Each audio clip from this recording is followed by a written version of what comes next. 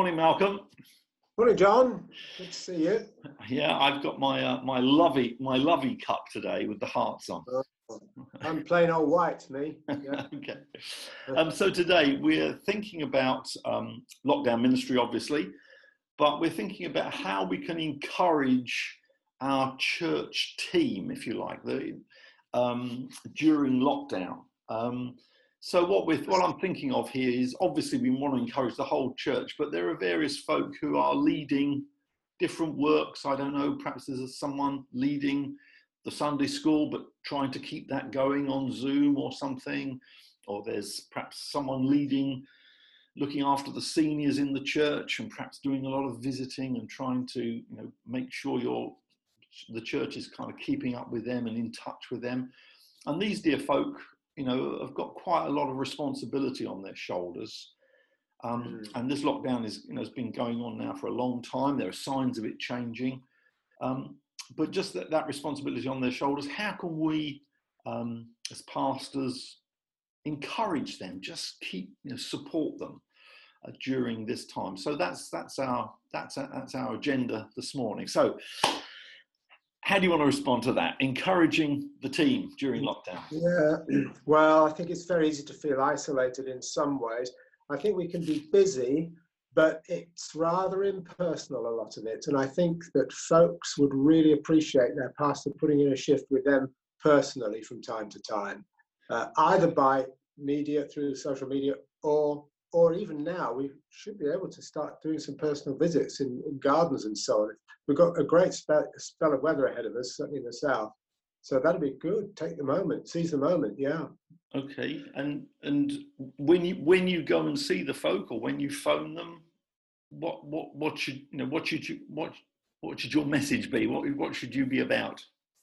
Well, I think they need to feel really valued, and that to the pastors can appreciates them, and that the church is benefiting from what they're doing, even though they can't see that they don't have that rapport, they don't have that face-to-face response necessary. It's really difficult doing stuff on Zoom because you don't see the body language. You're kind of getting through your material, but you can't measure its success. And I think that they need some feedback from the people, primarily from the pastor, but maybe from the people that they're ministering to. And the pastor could act as a catalyst to get some feedback to them through other channels, maybe as well.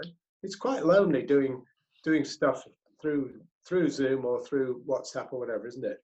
Should the pastor, if they're doing something on Zoom, should the pastor try and kind of perhaps come along to the Zoom Sunday school meeting or whatever, and just be there to encourage, to smile, support? What do you think about that?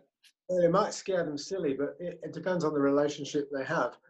I think if you could brief them that you'd like to listen in and just be a fly on the wall, as it were, I think they would feel that they're valued through that, perhaps, as well. Depends on the people. Some people are really sensitive, but others are quite tough. They say, I'd appreciate it. They could the pastor could even chip in a bit or something like that, so that the people on the receiving end think, well, the pastor is, that guy or that girl is part of the team, and the pastor's the captain, if you like, but he values the first mate and the bosun, That's right. So there's got to be this kind of trying to make people feel included, appreciated, not intimidated. You have to very much steer clear of that. What would you think, for example, I was wondering, I think some churches every now and again sort of do perhaps a little questionnaire to their team leaders and saying, how are you, and what would you need? What would help you? That's a good idea. I mean, I like that. Yeah, I think that's good. Give them an opportunity to contribute to the perhaps the changes that are going to have to be made. I mean, there's going to be a lot of change.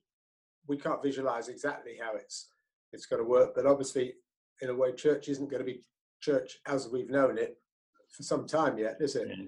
Indeed. Okay. So, and I was just thinking as well that, I don't know, perhaps buying, getting them a book or something sent through the post, or for the ladies, I don't know, perhaps that's a bit sexist, sorry, but something like, a bunch of flowers or something from the church. Get them some chocolate. Get them chocolate. You think chocolate? Chocolate. Yeah. Chocolate is the And thing. not cheap stuff. Get them a nice bar of chocolate, some Swiss. I'm biased. Okay, okay. And have you? I mean, any top tips on doing this? I mean, it's got to be short. How to do it? Well, I think make sure that draw up a list of all the people who might be in that category of Yes, needing a bit of yes. encouragement. So you've got a list, so nobody gets forgotten. Yeah, that's important, isn't it? Yeah, because there's people on the fringes who do pretty mundane stuff. They're not the glamour boys of the church, are they? Yeah. And they are going to be included too. And they could easily feel that they're almost redundant. We don't want that. So get a list, check the list, talk to your wife about who's on the list, make sure your list matches hers, and then send that, work that through, and put up a little bit of a schedule so that each person gets a check-in once a fortnight at least, something like that. Whatever. Yeah.